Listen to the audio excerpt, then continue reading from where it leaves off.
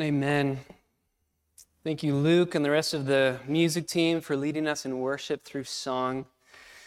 What a joy to be back with you all and to open God's Word together. Would you take your Bibles and turn with me to Mark chapter 2? Mark chapter 2. If I were to ask you what your most pressing and immediate need right now is, what would you say? What's your most pressing need? What is your most immediate need? Maybe it's something dealing with your family.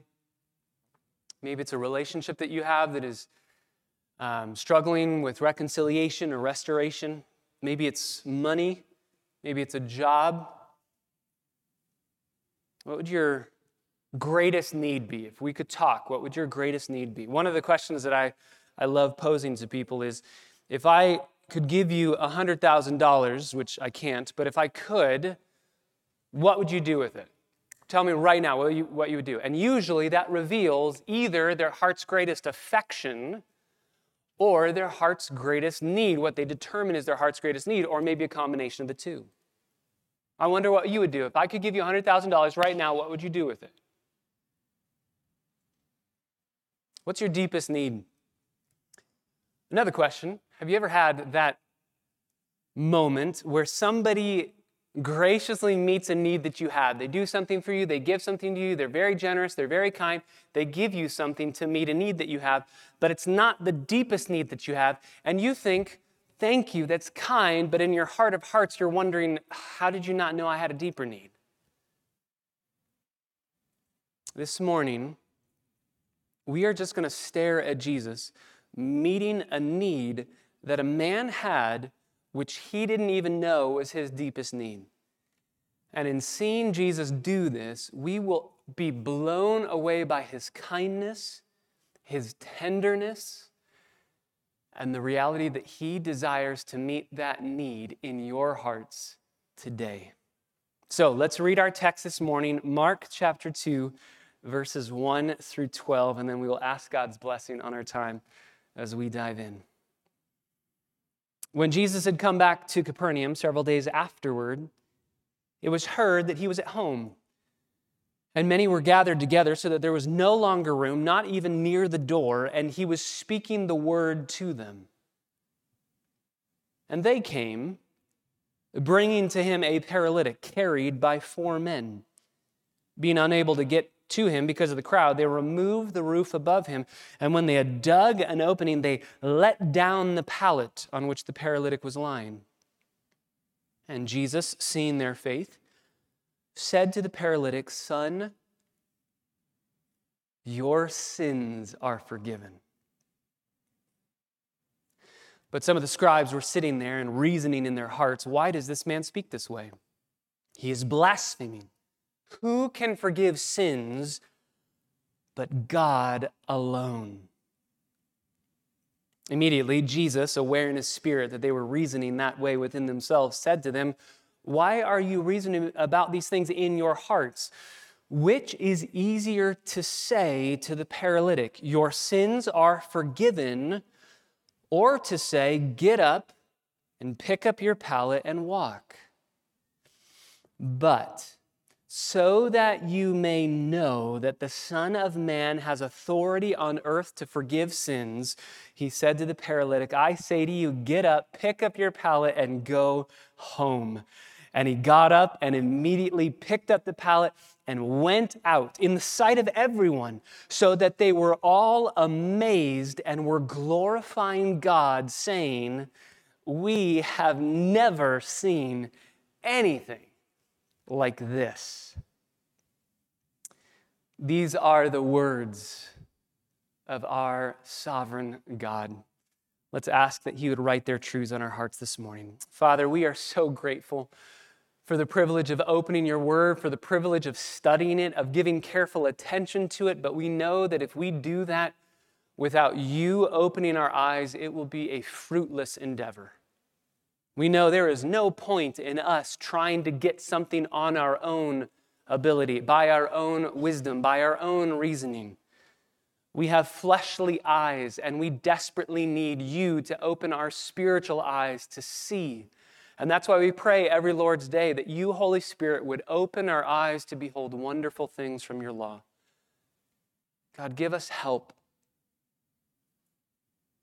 And God, I pray this morning that you would apply the gospel to our hearts in such a way where we would see and savor the work that you are doing in meeting our deepest needs,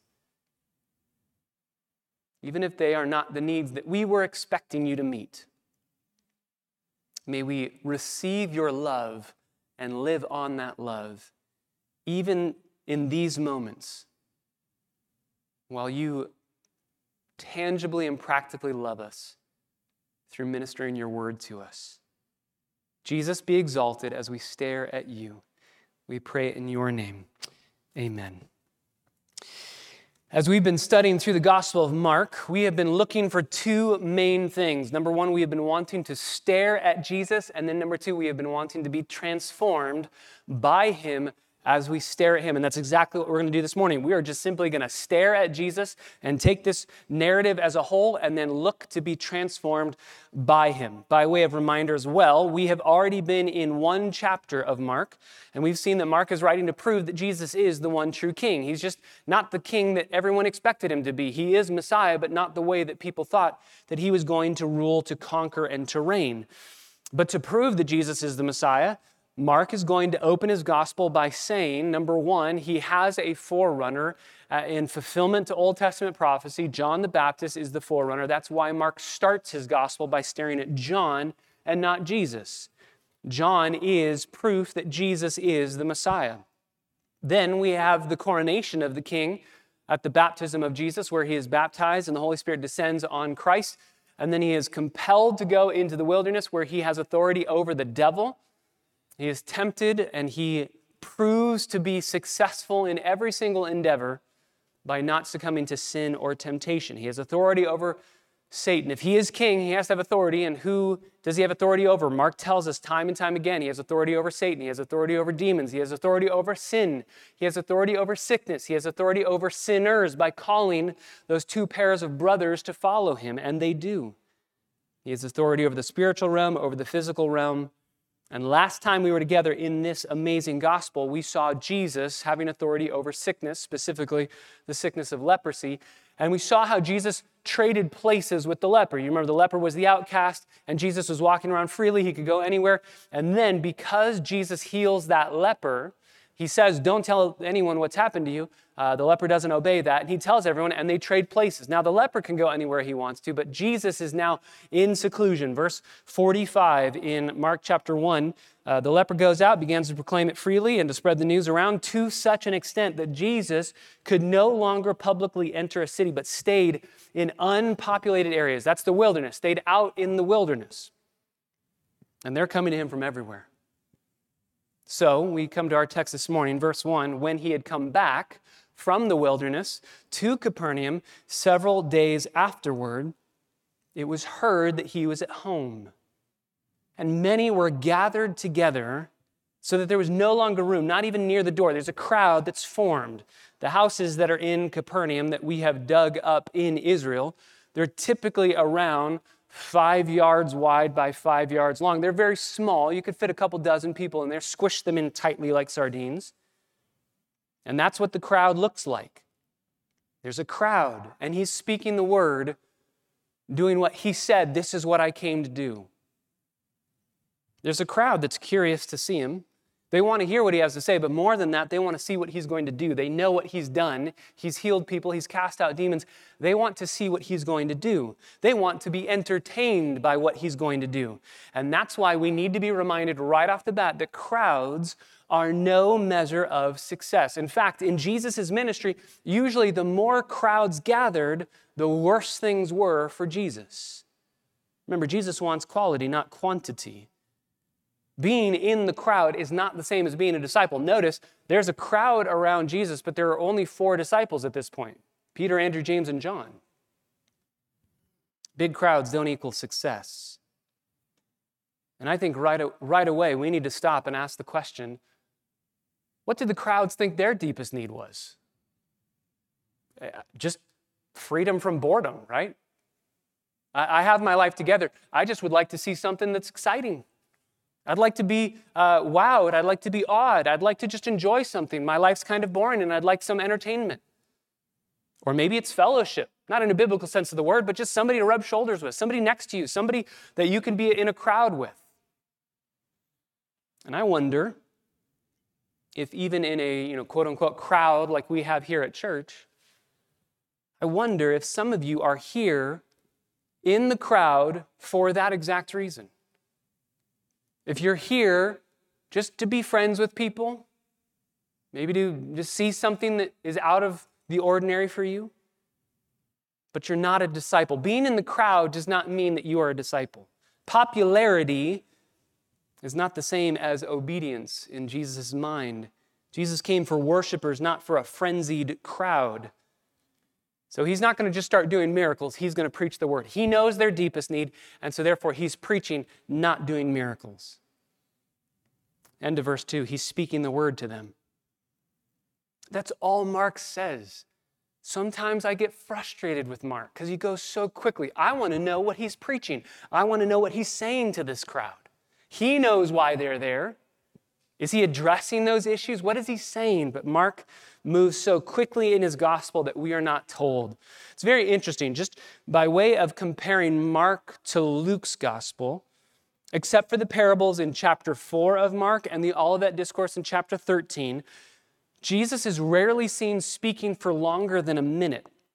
If you were to take a red letter edition of the Gospel of Mark, a red letter edition where the words of Jesus that are spoken are in red.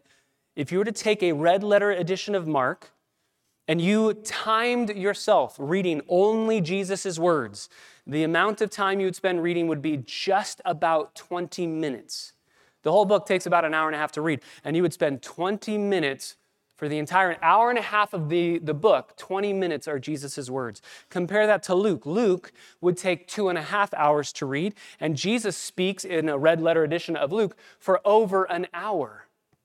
Mark is so urgent in telling us this story that he rarely pauses to give us a discourse of what Jesus is saying.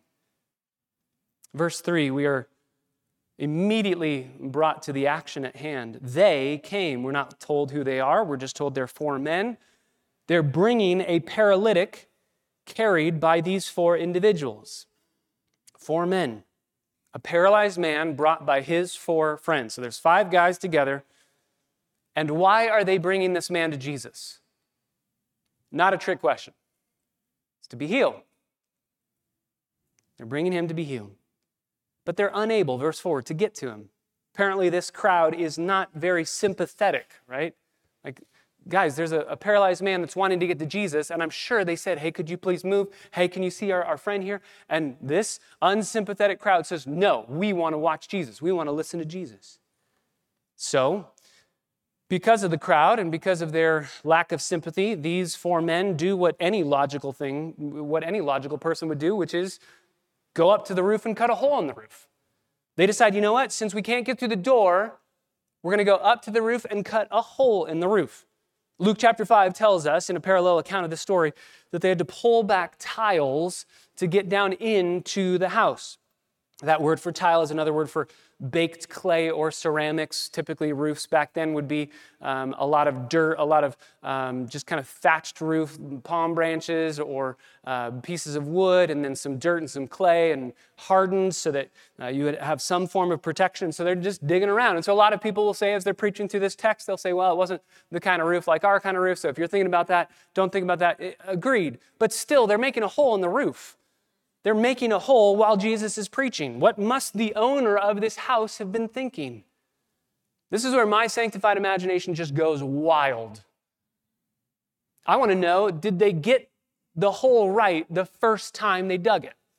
I can just see Jesus preaching, and if they want to get to Jesus, they would have to make a hole in the roof right in front of him and drop down. And I just see them, first attempt, way off in the corner, and just a head pop in. Nope, not there yet, Jim. Back up, come over here, nope, over this way, and then back over. Okay, here we go. So you can hear sounds up on the roof. You can probably see some dirt that's flying as they're walking across it. Everybody's trying to maintain eye contact with Jesus. but they're starting to get distracted. Look at the tenacity of these 4 friends. They could easily have looked at the door, seen the crowd, known that there's no way in, and said, I guess it's not the Lord's will. If the Lord had willed it, there would have been a way. There's no way. That's not God's will. But they didn't. I wonder, do you go to Jesus with the same level of confidence, of urgency, and of desperation as these 4 men do? Their faith is persistent. They will not give up. Their faith is creative. If it doesn't work this way, we'll go over the top. Their faith is sacrificial. This is going to take a lot of work. It's going to be heavy. It's going to be hard work. It's going to take time. If you had been one of these friends, would you have stopped at the door? Would you have said, you know what, this place is full. Let's come back another time. Or would you have been like they are? They're like Jacob in the Old Testament who says, I will not leave you until you, angel of the Lord, until you bless me. I will not go. Sometimes if you really believe and you have faith, you will climb up on somebody's roof and start digging because you're desperate and you know the one who can help. This is a crazy, dramatic scene. We've had some fun experiences here at CBC with some random distractions that have happened. I don't know if you remember, if you were here for when the fire alarm got pulled, and I was preaching, and some random person pulled the fire alarm, and so it just started ringing, and I thought, what do I do? Because I cannot beat a fire alarm in volume. I tried for a little while. It wasn't going to work. I stopped, kept preaching. Once it died down, and then somebody did it again. We've had random things happen. We've had people walk in through the side doors. We've had things fall behind me. We've had random things. But nothing would be so distracting as if during a sermon, a hole opens up in the roof and somebody comes falling through it. That stops everything. There's no way. We're going to pray, amen, let's go home. Service is done. That's what's happening here. They dug the opening. They let down the pallet. And Jesus sees them, verse 5. Everything stops. Jesus sees them, sees their faith, turns to the paralytic, opens his mouth, says, son, which is a term of endearment. It's like my child or my friend. And then he says, your sins are forgiven. I don't think anyone saw that coming. If you would have asked all of those people, what is the likely response to what Jesus is about to say? Probably top of the list, right? A little family feud here. All of the responses, number 1 would have been, excuse me, I'm preaching, right? Number 2 would have been, I will heal you and then please walk away. I don't think anybody would have guessed that out of Jesus' mouth, the first words would have been, your sins are forgiven. Again, in my sanctified imagination, I see this man. I don't know if you've ever been in that place where you so desperately want to hear something that you hear it even though that person isn't saying that. I hear this man doing this. I see this man doing this where he's lying on the bed. He's finally in front of Jesus. Jesus looks at him and says, son. He hears that term of endearment and he thinks, I'm going to be healed. And Jesus says, your sins are forgiven. And I just picture the man like, yes, thinking that all he's heard right now is I've been healed. And he's trying to get up and he's pushing up on the pallet and it's not working. And he goes, wait, time out. What did you say? That's not what my friends were dropping me down here for. Clearly, Jesus, you had to have known I want to be healed. But my friends, that's exactly what Jesus is trying to show us. By coming to Jesus, asking only for his body to be healed, this man was not going to his deepest need. And I think that there are so many times when we do the exact same thing with Jesus. Maybe it's not being paralyzed. Maybe it's not even a physical issue. But we say, God, if you could help my family, if you could just help fix my friends, if you could just give me that gift that I'm wanting in a spouse or a child or the right job or more money, then I'd be happy. Then I'd be okay. Then my deepest need would be met. But Jesus is showing us that the problem that we have is much deeper. It's much more difficult to deal with. In fact, only he can truly meet our deepest need. I've heard it put this way before. Quote, the worst practical joke that God can play on you is granting you your deepest wish. Now, obviously, God doesn't play practical jokes, but the point remains. He knows what we see as our deepest need, and he knows that, if he were to meet it, wouldn't be ultimately satisfying. Just think of this man. Sure, it would be awesome to walk again, but the euphoria of that healing will wear off one day. I remember I've had a few broken bones in my day, and I remember getting my cast off in my hand, and my thumb was better again, and I could move it, and I could use it, and I remember thinking, I will never again not wake up every morning and thank God for the use of my thumb. Like, thank you, Lord. I don't have to wrap it when I shower, and I can finally use it. Like, I will never take my thumb for granted ever again. That took me maybe 72 hours to forget that my thumb was ever broken. The euphoria is going to wear off. I don't even give that a second thought, and this man wouldn't have either. So what Jesus is doing here is he is saying to this man, I'm not going to play that practical joke on you. I'm not just going to heal your body and you think that you've gotten your deepest wish. I'm going to go much deeper than you ever dared to imagine. This is so perfectly illustrated in C.S. Lewis's Voyage of the Dawn Treader. A boy named Eustace hates everyone and just can't seem to get along with anyone. And at one point in the book, they move to an island. He goes to a cave on that island all by himself. He finds all of these riches, and he thinks that now because I'm rich, I can pay everybody back that I hate. I can get back at them. I can take revenge. He falls asleep with greedy, dragonish thoughts in his heart, and so he wakes up as an actual dragon. And he's in despair because he knows he'll never get off that island. He tries to rip off the scales of his dragon-like skin, of his dragonness, but he can't get it off.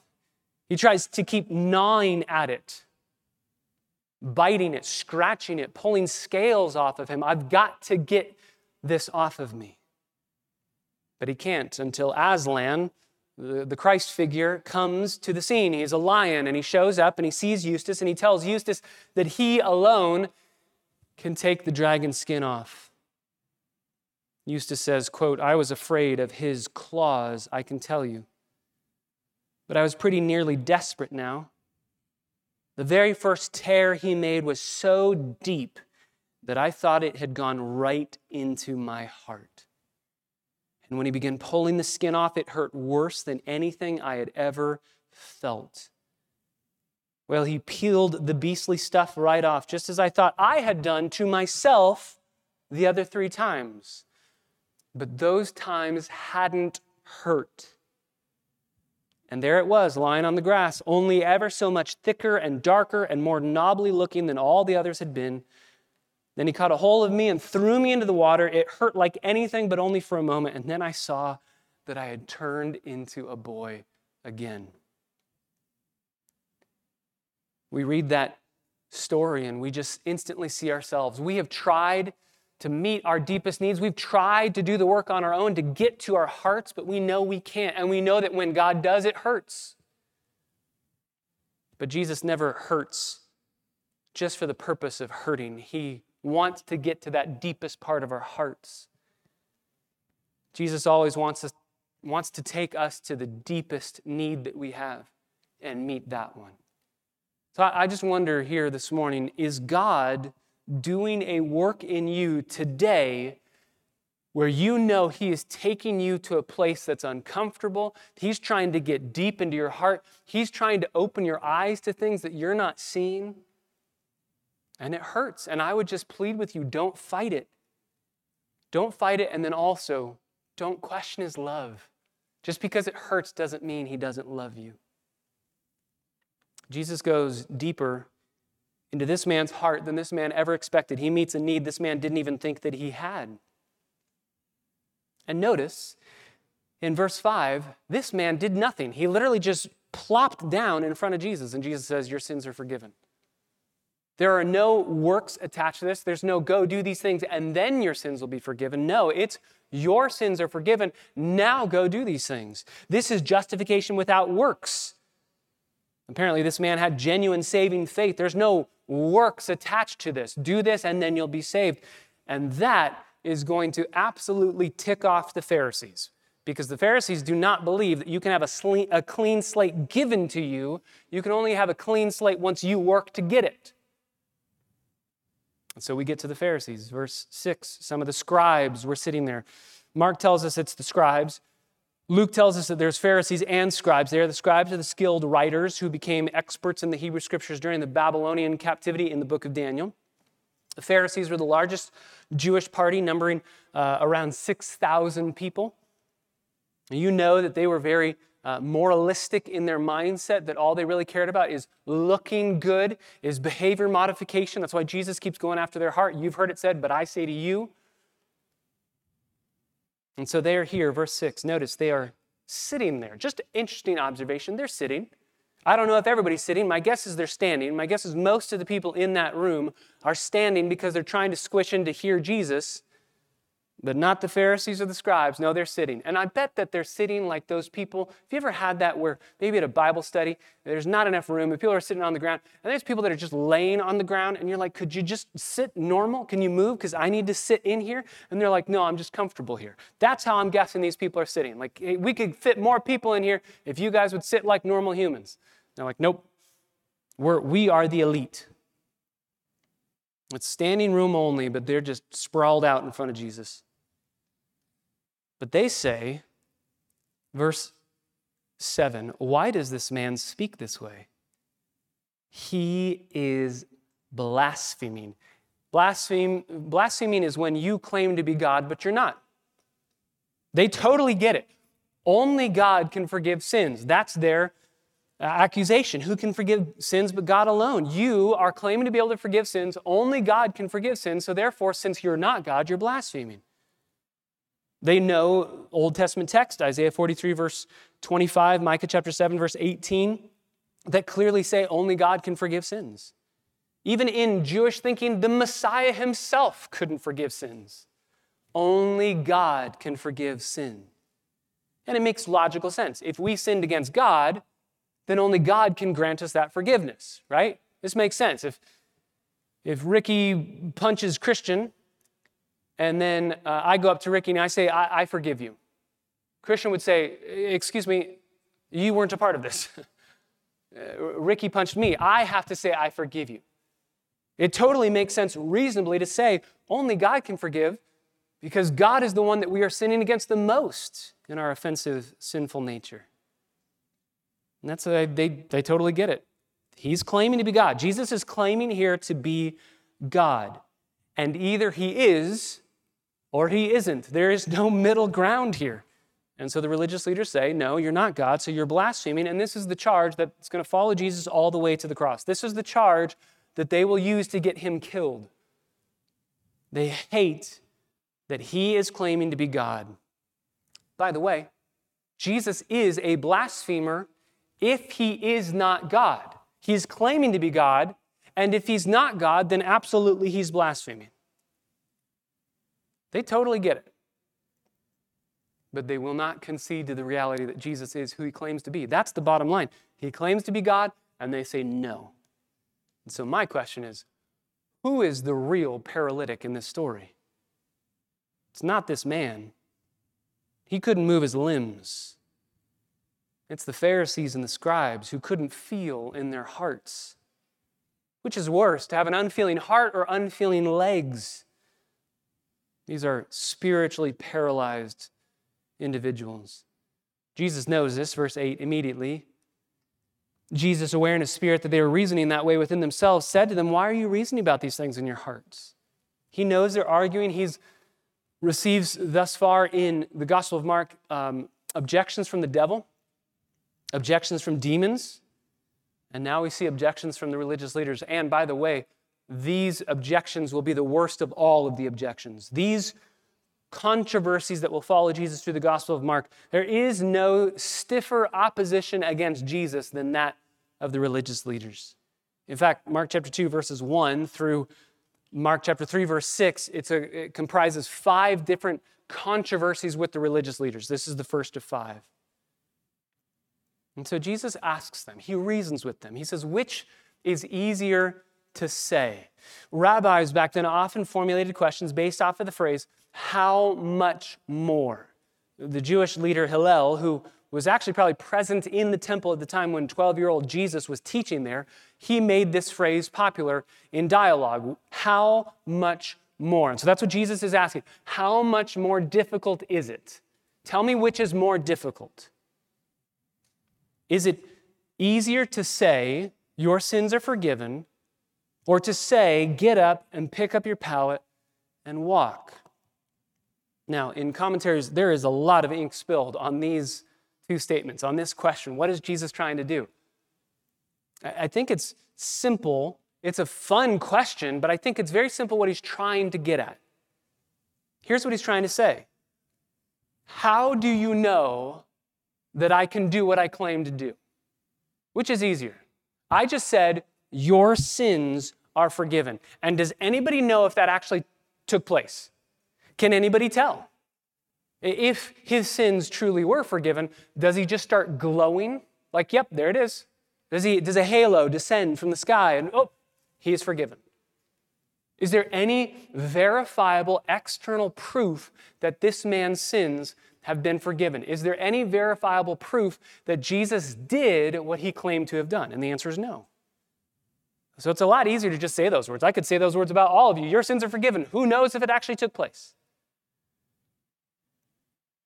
But to say, get up, pick up your bed and walk, that's a hard statement, because if Jesus does not have the power to do that, and it doesn't happen, then everyone there will know he's a fraud. It's much harder to say, get up, because that is verifiable. Did that healing actually take place?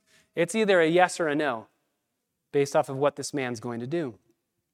By the way, both of these things are only things God can do. Only God can heal, and only God can forgive. But only one of these things is verifiable. They don't care about his power here. They don't care about the fact that he can do either of those. They care about the reality that he claims to have authority to do this. I am God. So he says, verse 10, but so that you may know that the Son of Man has authority on earth to forgive sins.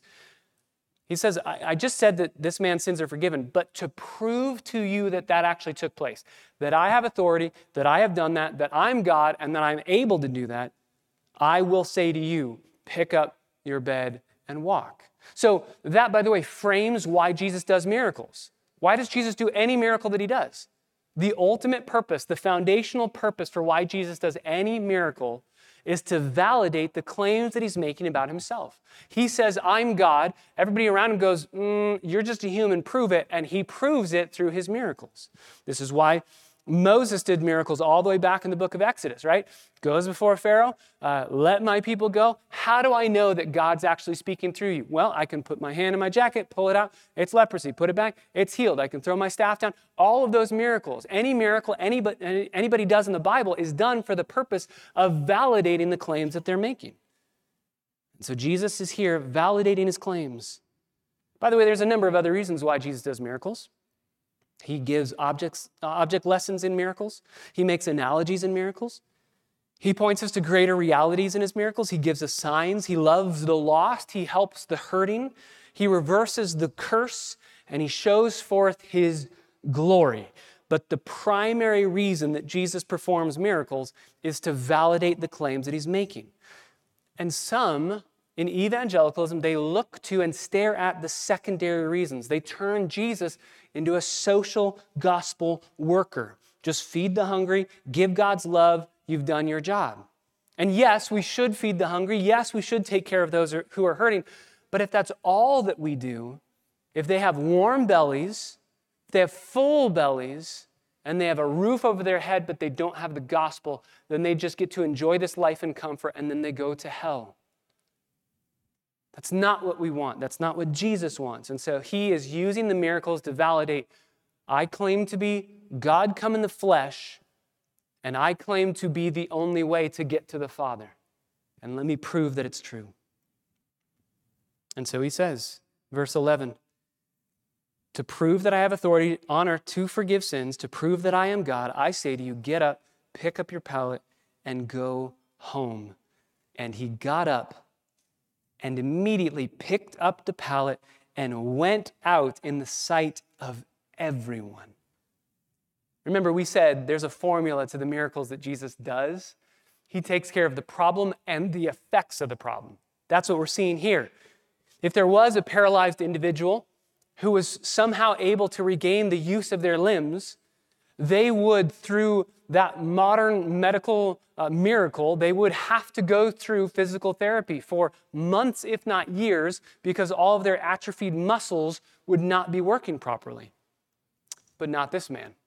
Because this man isn't being healed by a doctor. This man is being healed by God. And when God heals you, He takes care of the problem, the paralyzation of your body, and He takes care of the effects of the problem, all of those atrophied muscles.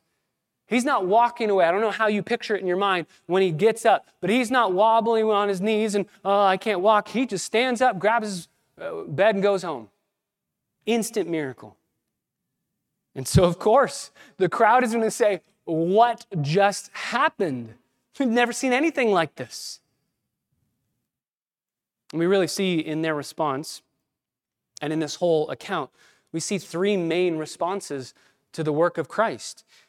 We see a very excited but fickle and shallow enthusiasm by the crowds. They're going to say, this guy's amazing, they're going to glorify God, but they're not going to follow Jesus.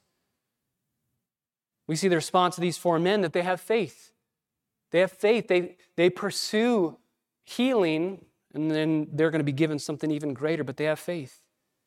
We see the unbelief of the scribes and the Pharisees. They won't believe. Even when Jesus does this, this is the point where they say, okay, we're wrong. You didn't blaspheme. You're God.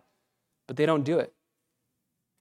These same three responses are the three responses you see every single time you share the gospel. This is what you see in Acts 17 when Paul is preaching the gospel at Mars Hill. And Paul, after preaching about the resurrection of Jesus Christ, one group of people says, we'd like to hear more. We're not convinced. We'd like to hear more. One group of people says, you're dead wrong. We will not listen to you anymore. And one group of people says, we believe you wholeheartedly and we want to follow you and teach as well.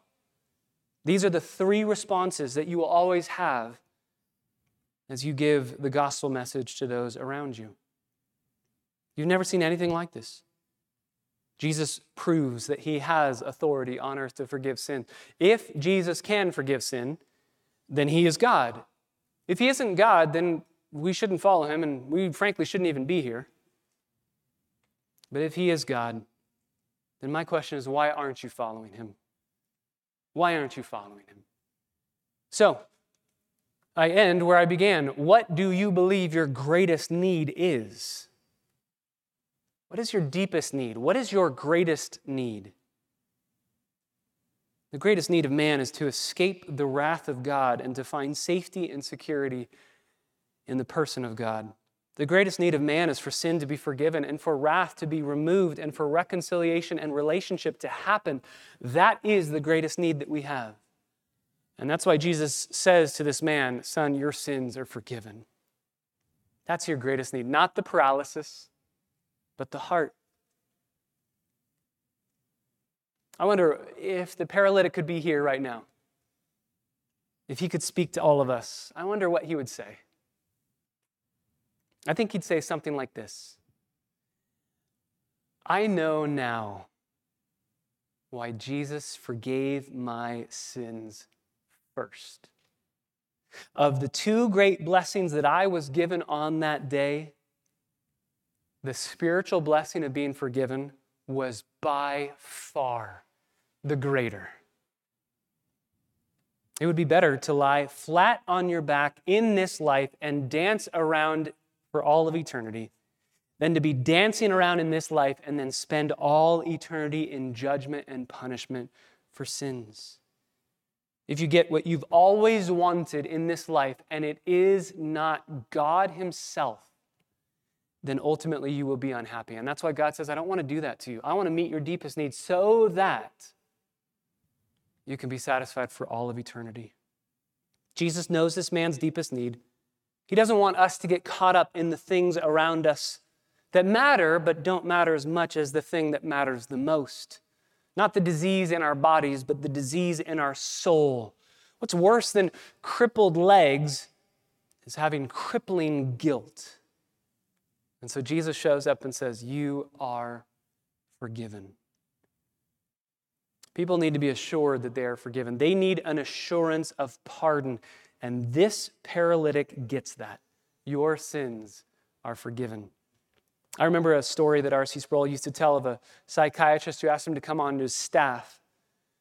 R.C. said, "Why do you want me? I'm not a psychiatrist." And the psychiatrist answered and said, "R.C., 95% of my clients don't need a psychiatrist.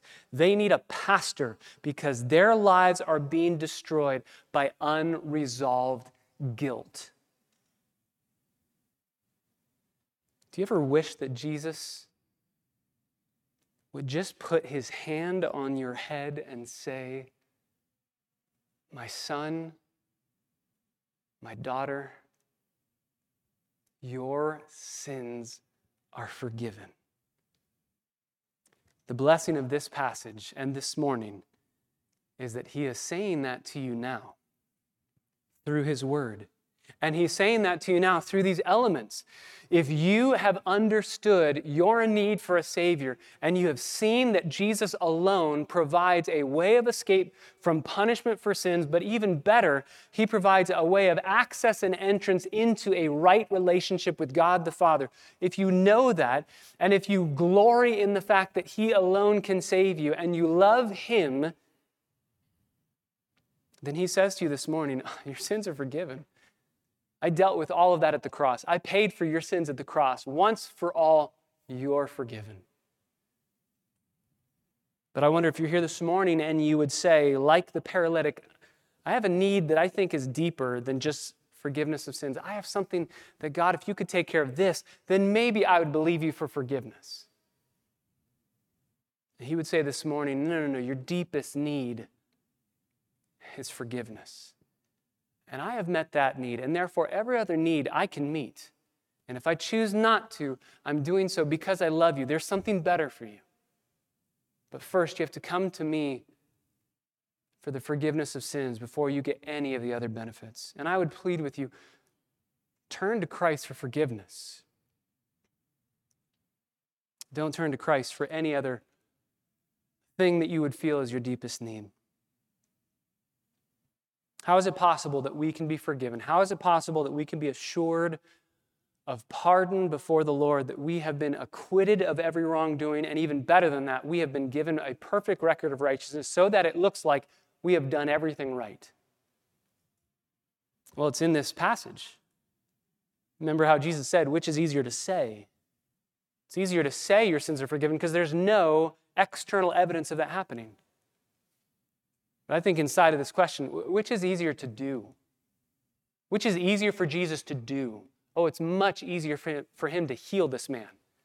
Just say the word, snap your finger. It's a piece of cake for Jesus to heal this man. It's going to be a much harder thing for him to be able to live out forgiving this man's sins. Because for that, he is going to have to go to the cross and die. He's going to have to be the sin bearer, the wrath remover, and die in our place. So even here, as early as Mark chapter 2, the shadow of the cross is hanging over our Savior. But he will do that. He will go to the cross. He will die. He will bear our sin and suffer in our place with joy, because he wants to give you your soul's deepest wish, one that maybe you never even knew that you had, but you have had it all along. And that wish is to be satisfied in him and by him alone. Father, we thank you so much for this text that just reminds us of the glory of Christ. We are able to stare at him, and we're able to see the way that he works. We're able to see the way that he ministers to this man and even ministers to these four friends, seeing their faith. God, I pray that you would grant the gift of faith even here this morning, that we would not be like the crowds that show up just for the purpose of seeing something exciting. No, we would show up because we're worshipers of Christ. May we not be like the Pharisees and the scribes who have hard hearts, and in unbelief they say, I'm going to question Jesus and everything he says and everything he does. May we be like those four friends, even bringing our friends to Jesus, whatever it might take. May we be like those four friends who wrestle to get to Jesus. I will not leave until you bless me. And ultimately, may we learn from the paralytic this morning that though we all have needs, and many of them are serious and deep, we have been shown this morning what our deepest need is. God, I pray that through confession of sin, we would agree with that statement. We would agree with what you have said this morning. Our deepest need is our sinful souls that need forgiveness. And may we cry out to you, knowing that you are filled with mercy, full of loving kindness, abounding with grace. And even as we sang earlier, you are the friend of sinners. So, Father, may we, even as we prepare to partake of communion, may we receive the assurance of pardon that you would speak to us now through these elements. Your sins are forgiven. Now, get up, go from here, and tell everyone that they too can have their deepest need met only in Christ alone. We pray in his name. Amen.